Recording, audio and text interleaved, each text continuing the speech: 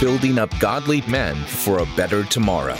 This is On the Edge with Ken Harrison, where we inspire men of integrity to put faith into action together. And now, here's today's show.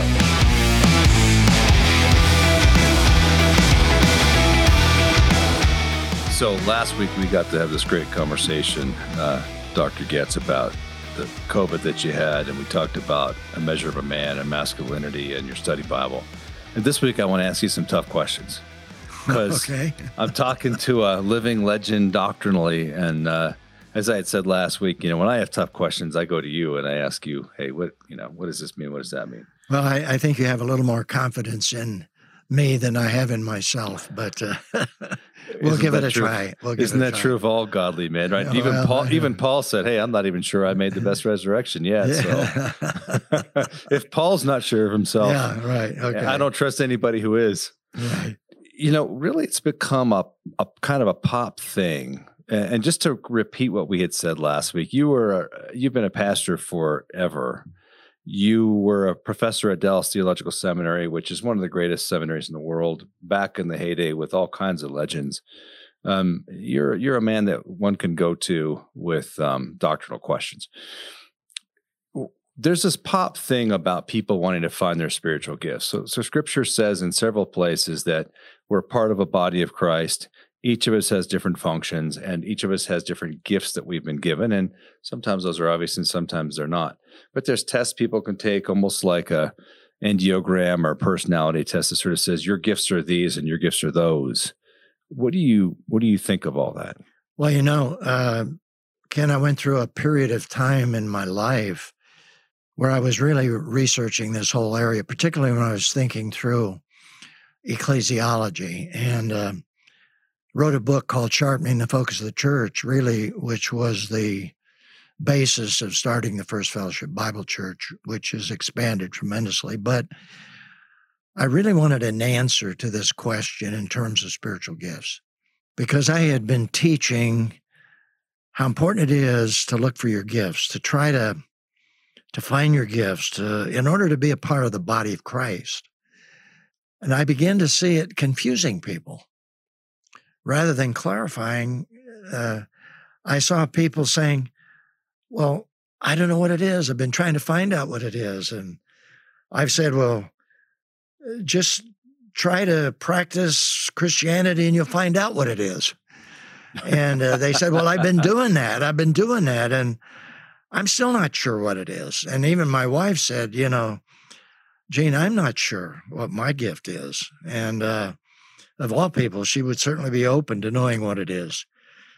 And then I also saw people who said they had gifts, and it was a bit obvious to me, at least, that what they thought was a gift wasn't particularly a gift. And I saw that across the spectrum, whether it was charismatic or non-charismatic. I've seen some people who seem to think that criticism is a spiritual gift. Yeah, right. Yeah, that's right. And by the way, I think there are some people that really literally believe that. We laugh about it, but you and I are both thinking of the same person right now, but we're not going to say it. Yeah, maybe so. Right. Well, and so across that spectrum of charismatic, non-charismatic, I saw people saying, "Well, this is my gift," and as I really looked at it and followed it and watched it, and I just thought, that doesn't ring true in terms of Scripture. And then as I looked at Scripture, I didn't see many definitions of what they really were. How can you evaluate them? What was the criteria? And so I spent a summer, I was actually teaching up in Canada at a Bible college. And I had a lot of time to not only teach, but to research. And so I spent 2 weeks going through the New Testament, looking at every reference. And all of a sudden, I saw that nowhere in the New Testament was I told to look for my gift. And I thought, whoa. And I went back and I checked myself on that. And then I began to test it with other people that I really trusted. And they would say, Gene, I think you're right. Now, there's one passage that always comes up, and that is in Corinthians, where it says to seek the greater gifts. But you've got a problem there, because the greater gifts are clearly apostle and prophet and teacher. And if we're to seek the greater gifts, that means it's saying to the body of Christ, seek to be an apostle, seek to be a prophet, seek to be a teacher in terms of a revelatory kind of teaching. And that doesn't make sense. And then if you look at the text carefully, what Paul is really saying there in the second person plural, he's saying, give attention, Corinthians, to the greater gifts, because they were rejecting Paul, who had the greater gift of apostle. They were rejecting Apollos. Some were rejecting Peter. And so Paul was saying, give attention to those who are apostles, prophets, and teachers. And those are the ones that you should give attention to, because they're revelatory gifts.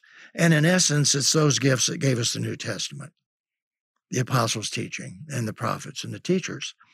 So that's the only passage that even comes remotely close. And it doesn't really mean to look for your gift as an individual member of the body of Christ. But then I noticed there was a comparison with that, and that is that everywhere in the New Testament, I'm told to become like Jesus Christ. I'm to reflect the fruit of the Spirit. I am to reflect these qualities in my life, and very clearly. In 1 Peter, you have a list, and in 1 Timothy, you have a list, and in Titus, you have a list. And there are other lists. There are about 5 or major lists. And these are things that we are to look for and to allow to come forth out of our lives. And so that really changed my whole emphasis in Scripture, and that is to become, and in ministry, let's become more and more like Jesus Christ. And here's what it looks like, and here are the qualities, and here's what we should be growing in and maturing. That's the essence, by the way, of my book, The Measure of a Man. Those qualities, become that kind of man. And let's become that kind of person, and then God will use us in different ways to serve him. And that's become a very freeing concept as I've shared it with people. And it helps them to get off this guilt trap, out of this guilt trap of searching for and getting confused, and some of the things that I mentioned earlier that I noticed, the confusion. Does that make sense? Completely. I love it. God says, be holy as I am holy. He didn't say, go out and search for your gifts and obsess on yourself. Right. And I do think that there are some of that pop teaching in current cultural Christianity of thinking and obsessing about ourselves rather than what Christ taught, which is death to self. If he gave you the gifts, then you'll have the gifts. And as you grow in him, those will come out and become evident. If your gift is wisdom, your wisdom comes from Christ as you die to self. If it's prophecy, if it's giving, if it's whatever, I still don't know what administration means, but I'm pretty sure I don't have it, whatever it is. But our gifts come from death to self, not obsession with self. And I think that's the point. Yeah, that's a good interpretation of what I just shared. And what I've just shared, you can interpret it in various ways without my becoming dogmatic. See, I can agree with you and say, yeah. So let's take on a tougher one. I want to preface this question because it can run afoul of different denominations, but I think it's important. And I want people who are listening, if you have a very strong opinion on this, let's not do what has divided the church for so long, saying, well, Gene Getz and Ken Harrison disagree with me, so I'm never listening to them again. How dare they? Which you'd be surprised how much I get that. I had somebody get a hold of me recently and did not know my position on this at all, but just said, do you believe that the earth is 6,000 years old? And if you don't, then I'll never listen to you again, and I'll never have anything to do with Promise Keepers again. It's like, well, you're obviously so immature. I'm not sure that's so much of a loss. I didn't bother to answer their question, though I did have an interview with Hugh Ross yesterday where he explained why he thinks the earth is 14 billion years old and used scripture to do it, which was very interesting, which probably will have aired already by the time you and I air. But people get all worked up about things.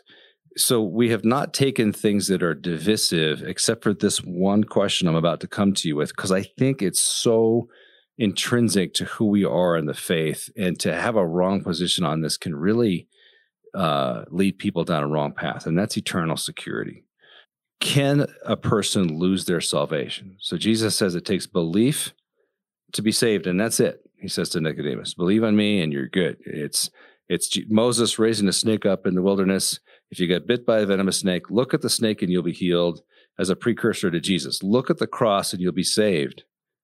But there's a lot of verses in the New Testament that sort of, if we deny him, he'll also deny us. It says right after it says he'll never forsake us.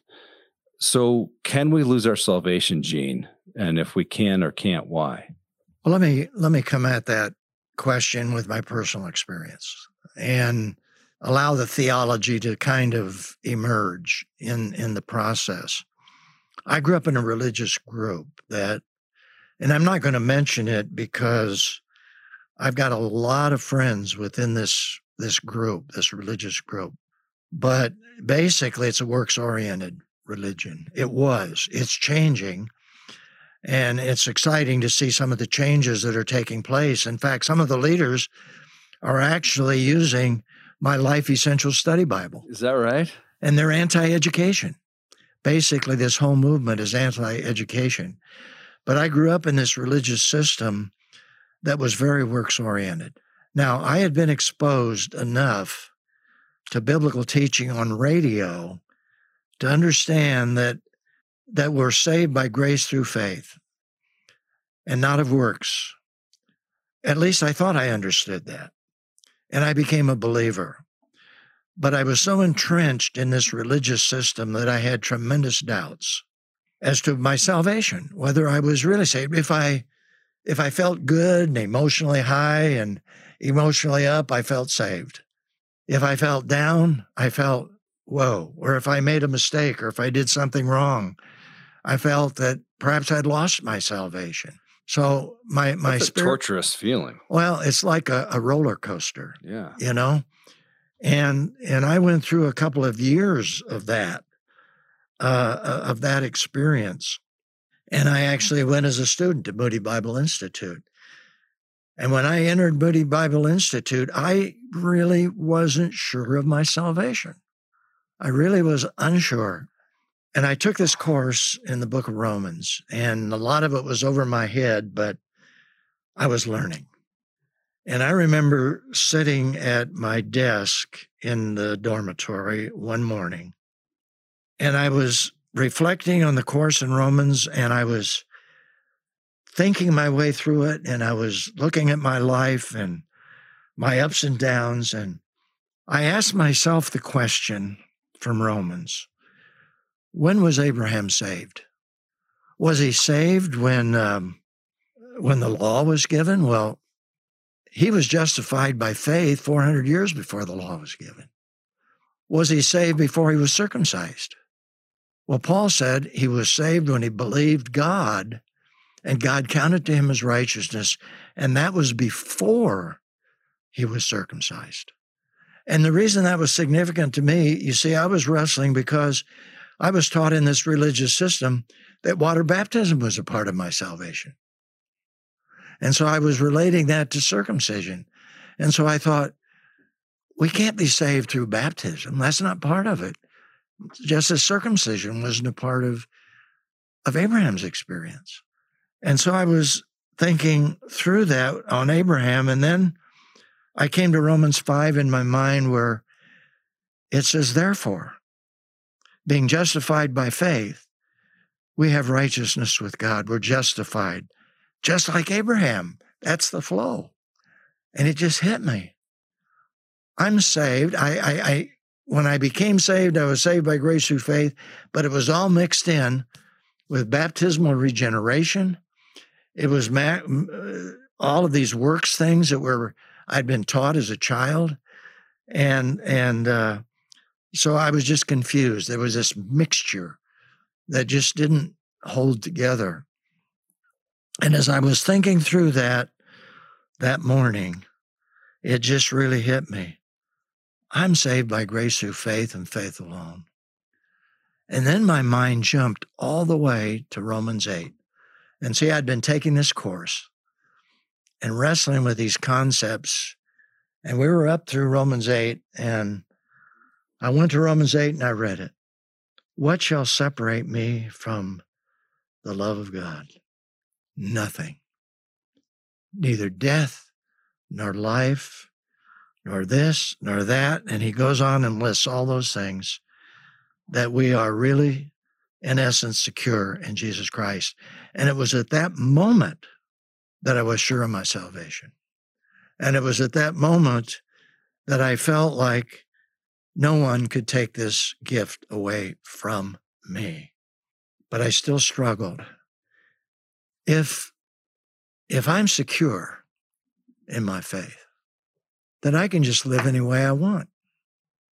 And then the Lord brought into my life we mentioned this in our last program, key books. It was a book called Disciplined by Grace.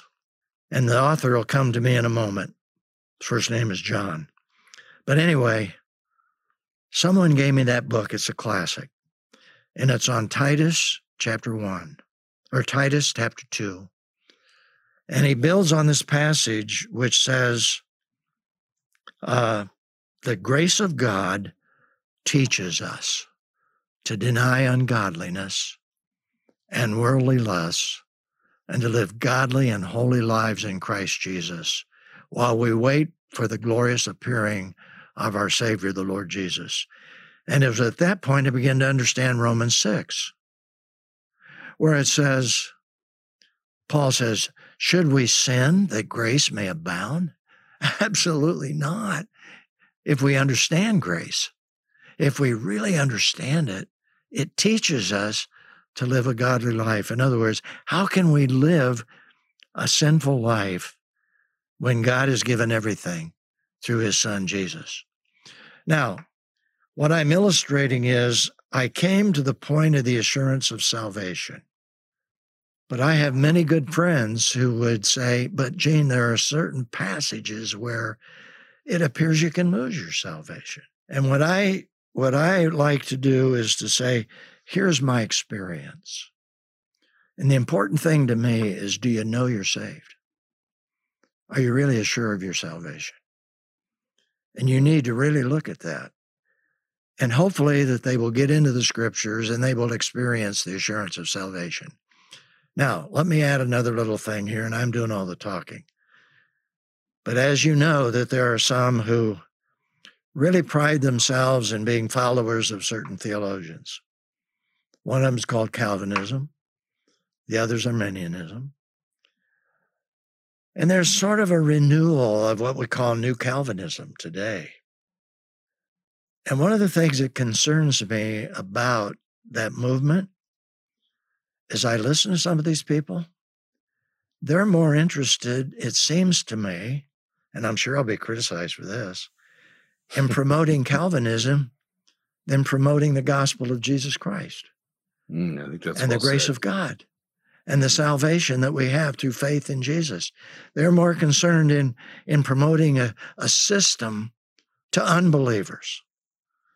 And when I look at what Paul did, I never see Paul going into the city of Lystra or Iconium or Antioch and saying, if you have been chosen before the foundation of the world, then you're going to be saved. I don't see Paul saying, if you're chosen, elected, then you can be saved. What he does is he presents the gospel of Jesus Christ and said, if you put your faith in Jesus Christ, you can be saved. And then, to be honest, in my perspective, After people understood the gospel, put their faith in Jesus, then he came in behind that and said, I want you to know that before the foundation of the world, you've been chosen in Jesus Christ.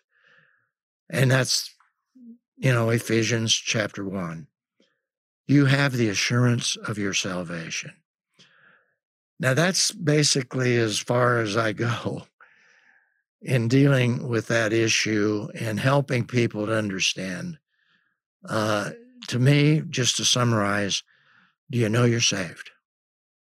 Are you sure of your salvation? And when I became assured of my salvation, it made all the difference in the world. And it gave me a sense of hope that nothing is going to take me out of the hand of Jesus. Now I realize there's some that says you can jump out. I'd have a little bit of a problem with that as well. But the important thing is I know I'm saved. And I'm sure that I'm saved. Does that make sense? Yeah, absolutely. I have a strong belief in types and shadows that we see over and over in Scripture. Like I mentioned earlier, we have Moses putting the snake up on the pole so that the Israelites have been bitten by vipers. That's a curse on them. And they look at it and they're saved, and it is saved from the viper. It is a type and shadow of Jesus Christ coming and being hung up on the cross. We know that from Scripture. So God tells us he's our Father, and he tells us when we're saved, we're his children. Well, he created fathers here on earth in the human realm, and it reflects what he's saying up in heaven. So therefore, when I look at it and I say, well, my son, Hunter Coleman, or my daughter, Ashton, can they ever stop being my children? No. Can they do things that would hurt our relationship or intimacy? Absolutely. So if my son goes off and murders somebody and gets himself stuck in jail, there's an interruption in our ability to have intimacy. Or if he does something, if he decides he hates me because because I'm an Oregon Duck fan, then he walks away. He can choose to not have a relationship with me, but he's still my son. Now that may interrupt the benefits he gets. That may interrupt the level of inheritance he gets from me someday. That may interrupt whether I give him a place to help rule in my business, right? But it never stops him from being my son. So I see these passages talking about loss, that some people talk about loss of salvation as talking about a loss of inheritance, a loss of rewards in the judgment day. Because I do believe that Christians mistakenly put everything into salvation or not salvation. And when you realize that there is saved from sin, the penalty of sin, but we're being saved, Philippians 2:12 and 13, from the power of sin in this life, we can give in to sin and be dominated by it still. Or we can become every day holier and more like God, and then therefore have more intimacy with him and understand his will. But we misunderstand 1 John. I mean, if you think it's always about either unsaved or saved, then you can't possibly understand 1 John. He's saying if you sin, you have no part in God. Well, what the heck does that mean? He's talking about the closeness of the relationship, not being cast into the lake of fire. If you read the Sermon on the Mount, thinking Jesus is talking about salvation, you're really screwed. Jesus is not talking about how to be saved. He's talking about how to become a disciple, how to have an intimate relationship with the Father, not how to get saved. He told Nicodemus, just believe in me. He wasn't lying to Nicodemus, right? Same with the rich young ruler. The rich young ruler comes to him and says, what do I need to do to inherit eternal life? He's not saying, what do I need to do to be saved? Because if he did, Jesus gave him a lie for an answer. Jesus said, obey the commandments. Well, that's not how you get saved from hell. That's how you become a disciple. That's what the rich young ruler was asking him. And when the rich young ruler says, I've done all that. And I think people say he's arrogant for saying that. I don't think so. The Mark passage just says, and Jesus looked at him and he loved him and he wanted to give him the truth. He's saying to the rich young ruler, you got a problem, son. I love you, but if you really want to be able to serve me, you love the safety and security of money too much. If you want intimacy with me, you got to give it all away and come and follow him. He's actually inviting this man to come and be a part of his inner circle. And the man's saying, I don't value you that much. So that man went away. Think about the spine on that man to come to Jesus in the middle of the day. Nicodemus, he slept on in at night because he didn't want to be seen. This rich young ruler actually walks up to Jesus in front of the crowd. He's got some guts. He's someone we can respect. So Jesus is not preaching salvation by works. He's talking about having a better judgment and better intimacy with the Father now. And it's the same as the Sermon on the Mount. Die to yourself daily. Hey, son, I'm not going to tell these other guys they have to give up everything. I'm not going to tell Zacchaeus he has to give away everything because that money has never hold on them like that. But for you, if you really want to know me, you got to give up all your money. So I think we put things into this black and white salvation, hell or not hell. And I don't think that's most of what Jesus's words are about. You want to not go to hell? Believe in me. Everything else we're now going to talk about is how to grow in me, be a disciple, and be holy. And I think that's where we get these passages screwed up. Yeah, and I think you mentioned the passages and explaining those passages, but I think there are other passages too that deal with the fact that a person was never saved. They never knew the Lord in the first place. So you've got some of those passages, and let me Hebrews just simply say, 10. Yeah, right. And chapter 6, there's some issues there. But let me say this, that when it comes to the sovereignty of God and the free will of man, I can't explain it. And you can go to one extreme or the other. And the Bible is filled with antinomies. Some like the word paradox. Antinomy means two truths that seem apparently contradictory, and yet they're both true. How can they be? The Bible's filled with that. And I think we have to come to the place where we say, I don't understand that. It's beyond my comprehension. Someday in heaven, I'll understand it. Someday in heaven, I'm going to understand a little bit of the Trinity. I'll probably spend eternity learning about the Trinity or learning about the incarnation. Or even learning about how God gave us a book that is written by men and inspired by God, or a God who answers prayer, who knows all things ahead of time. Why pray? If this is going to happen, why pray?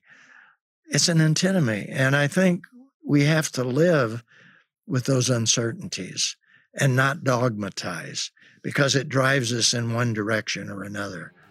And I think that's what gets us into some of these difficult situations. And I think actually interferes with our ability to minister to people.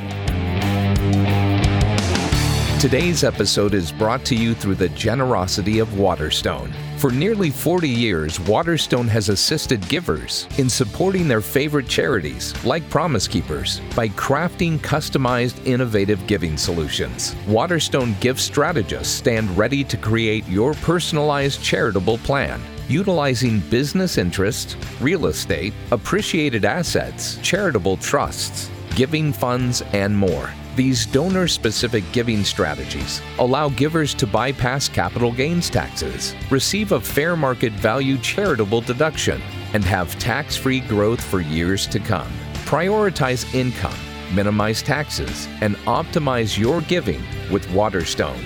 Find out how to give and receive the most from your assets by visiting www.waterstone.org. I have often said that some of the most valuable words in the Christian religion are "I don't know." Our friend, who we're probably both thinking of, who has the spiritual gift of criticism, also has never met an answer. He didn't have a question he didn't have an answer to. We're talking to Dr. Gene Getz, pastor for forever in the Dallas-Fort Worth area, professor at Dallas Theological Seminary, author of a lot of great books, including A Measure of a Man, and an excellent study Bible if you have a chance to get it. I want to ask you one last question as we go into this, which will also be very controversial for many people. It shouldn't be, but it is. Jesus talks about when he's going to come back. And he actually tells us exactly when he's going to come back. He tells us it's going to be so many days after Antichrist sacrifices in the temple. We could calculate out when he says he's going to come back. But he also says he's going to come back when nobody knows. So we have from that a theology of there will be a rapture of believers that we don't know when it'll happen, then a 7-year tribulation, and then Jesus coming back when we can calculate to rule from Jerusalem for a millennium, whether that's a literal 1,000 years or not. What does that all mean, Gene? What is the rapture? What is the resurrection? How is all that? Let me just get you. I'm just giving you a softball, easy question. Well, let me say that there are people that, of course, would disagree with what you've just outlined in terms of a tribulation period and Absolutely. The 7 years, and then the 1,000-year reign of Christ, and then the coming of the end. There are different opinions on that. I would say up front that I happen to be pre-trib. That is, I believe that the church is going to be removed before the 7-year tribulation that is coming on the earth. And it's going to be a 7-year period. But there are some godly individuals who believe in a post-trib, and that is that Jesus is going to remove the church and come back immediately with the church. And then there will be the kingdom. Then there are those godly individuals who believe the same Bible we do and who are scholars who believe that we're in the millennium now. They're amillennial. They believe that ultimately all the promises to Israel are going to be fulfilled in the church or are being fulfilled in the church today. And then will come the end when Jesus Christ comes back again. And what I've just outlined, all of these individuals believe the same Bible you and I believe, and believe it's inspired by God, and yet have different interpretations. And they're people that we respect. Oh, absolutely respect. And some of them probably could sit down here and just run circles around me in terms of some of the things I believe. And I have to respect that. But to me, the most important thing is the second coming of Jesus and the removing of the church from the earth and then the coming to the earth. And that's where we ought to be thinking and living in view of that. Now, I think as we read, and I'm teaching, by the way, I'm redoing the videos right now in the book of Revelation. I can't wait So to I'm see in the those. process of working through all this stuff and the different points of view and different ways you interpret the book of Revelation.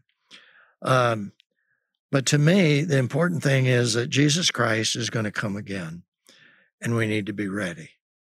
Now, take me from there. I think we need to deal with extremes there.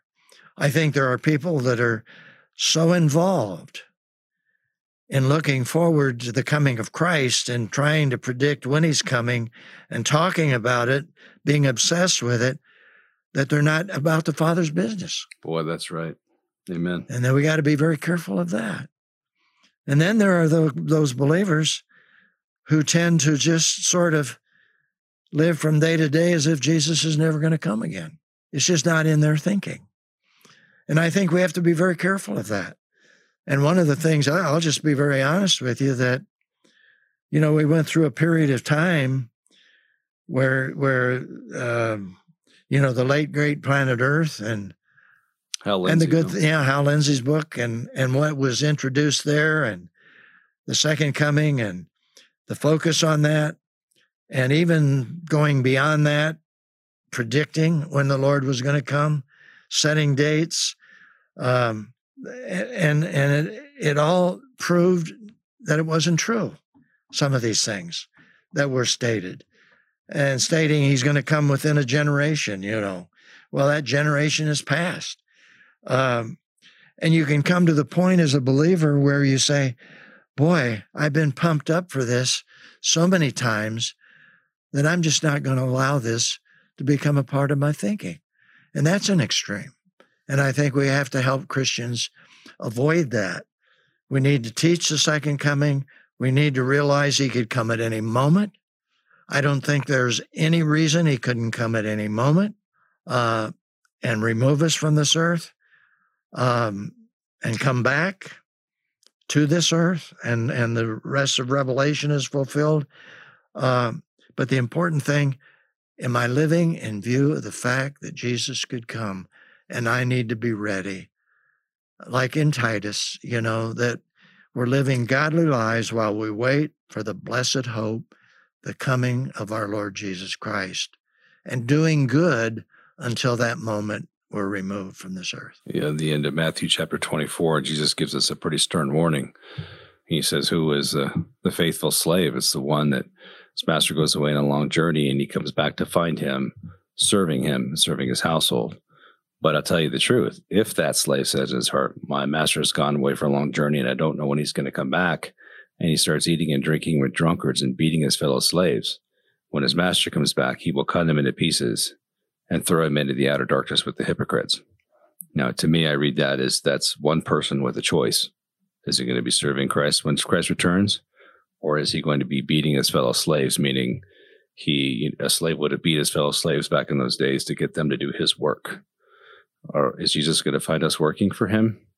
Or is he going to find us doing nothing, letting other people do what we're supposed to be doing?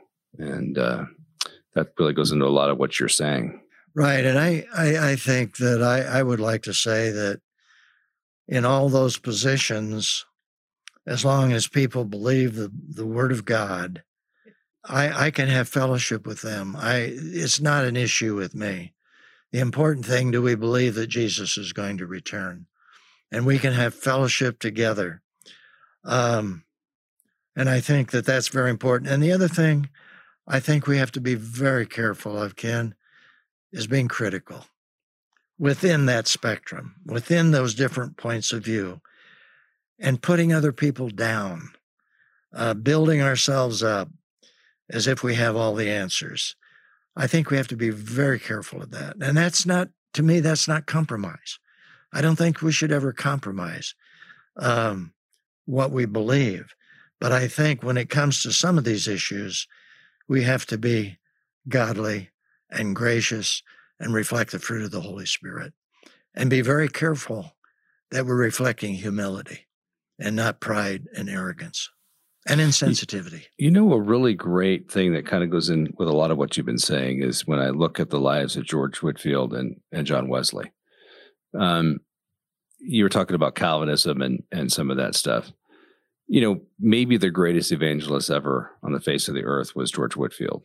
I mean, he used to go around talking to crowds of 30,000 in England, and he was a raving Calvinist. I mean, he was very much, so much so that John Wesley used to really get angry with him. They were friends. They'd studied at Cambridge together. And Wesley used to actually preach against Whitefield sometimes because Wesley had his doctrinal beliefs and Whitefield had his. And Charles Wesley, the one who wrote so many hymns, was sort of always trying to tie the two together.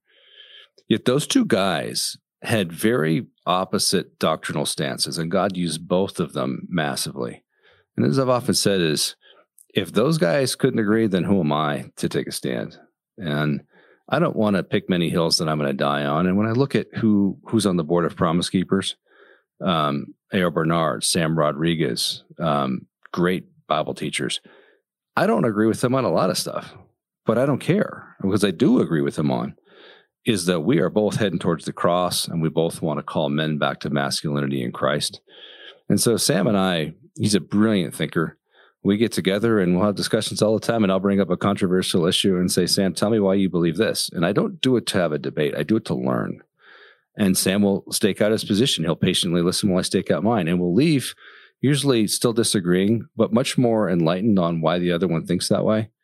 But it's really not that important. I do it to sharpen myself in Scripture, not because I'm trying to convince Sam to change his mind, nor that I think I'm going to change mine. But who knows? Sometimes someone says something and I go, gosh, I didn't think about it that way.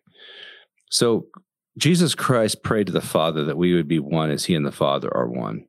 He wouldn't have prayed something that couldn't come true, as James Robison famously says. I do believe that can be answered in our time if we humble ourselves and stop worrying about all the stuff. Is Jesus going to come before the tribulation? I really hope so. I don't know so. The Bible's not clear on that. Is he going to come after? Is he going to come in the middle? I read a book written by one of the original Pentecostal pastors in the late 1800s who claimed that there's going to be several raptures, that based on the rank and where you are in your level of holiness is when you're going to go up, that some people are going to go before, some people are going to go in the middle, and some people are going to go after. I don't know. I love to have these discussions, but I would encourage people to just keep your heart and your mind open. And if it doesn't disagree with Scripture, if it disagrees with Scripture, then it's false, it's lies, and we don't deal with that. But let's really sharpen each other and in humility come together in prayer and say, how can we teach and learn from each other? Amen and amen. Well, I thought that was pretty awesome. Thanks for taking on some of these really sort of complicated issues, Gene. These are hard, and it's so great to have someone of your mind that can just spit them out. Because you and I decided on these 3 questions right before we started, so it wasn't like you studied. You had these in your mind, and I said, "Hey, what about these 3?" And we went with these 3, but this was right off the top of your head. So I appreciate this, and I would just say yet again to anybody listening to this, to get your study Bible, get The Measure of a Man, and get those barcodes that are phenomenal in the study Bible, where just take your phone, you put it over the barcode on a certain passage, and there is Gene Getz talking about what that means, which is just phenomenal. Ken, I want to say thank you for the privilege of being with you. I want to thank you for your leadership of Promise Keepers. I feel there's such a great need today for reaching men and helping them to become what God wants them to become. And I know this is a great sacrifice for you. It really is. And you're committed to it. And I'm praying for you. And I want to do everything I can to support you.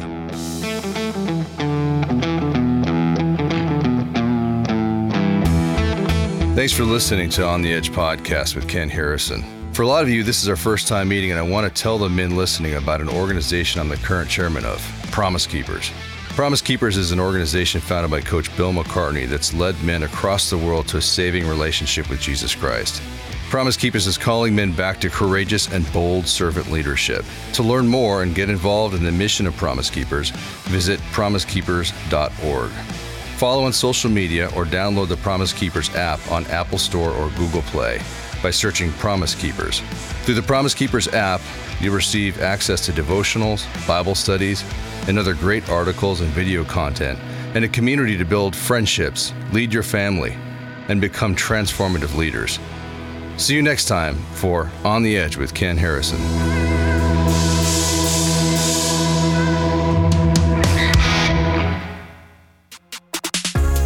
This podcast is part of the Edify Podcast Network. Edify is a faith-inspiring app that brings together thousands of the best Christian podcasts in one place for your listening enjoyment. Cut through the noise and grow your faith by diving into the world's top Christian podcasts today. Download the Edify app for free from the App Store or Google Play, or by going to edify.app. That's edifi.app.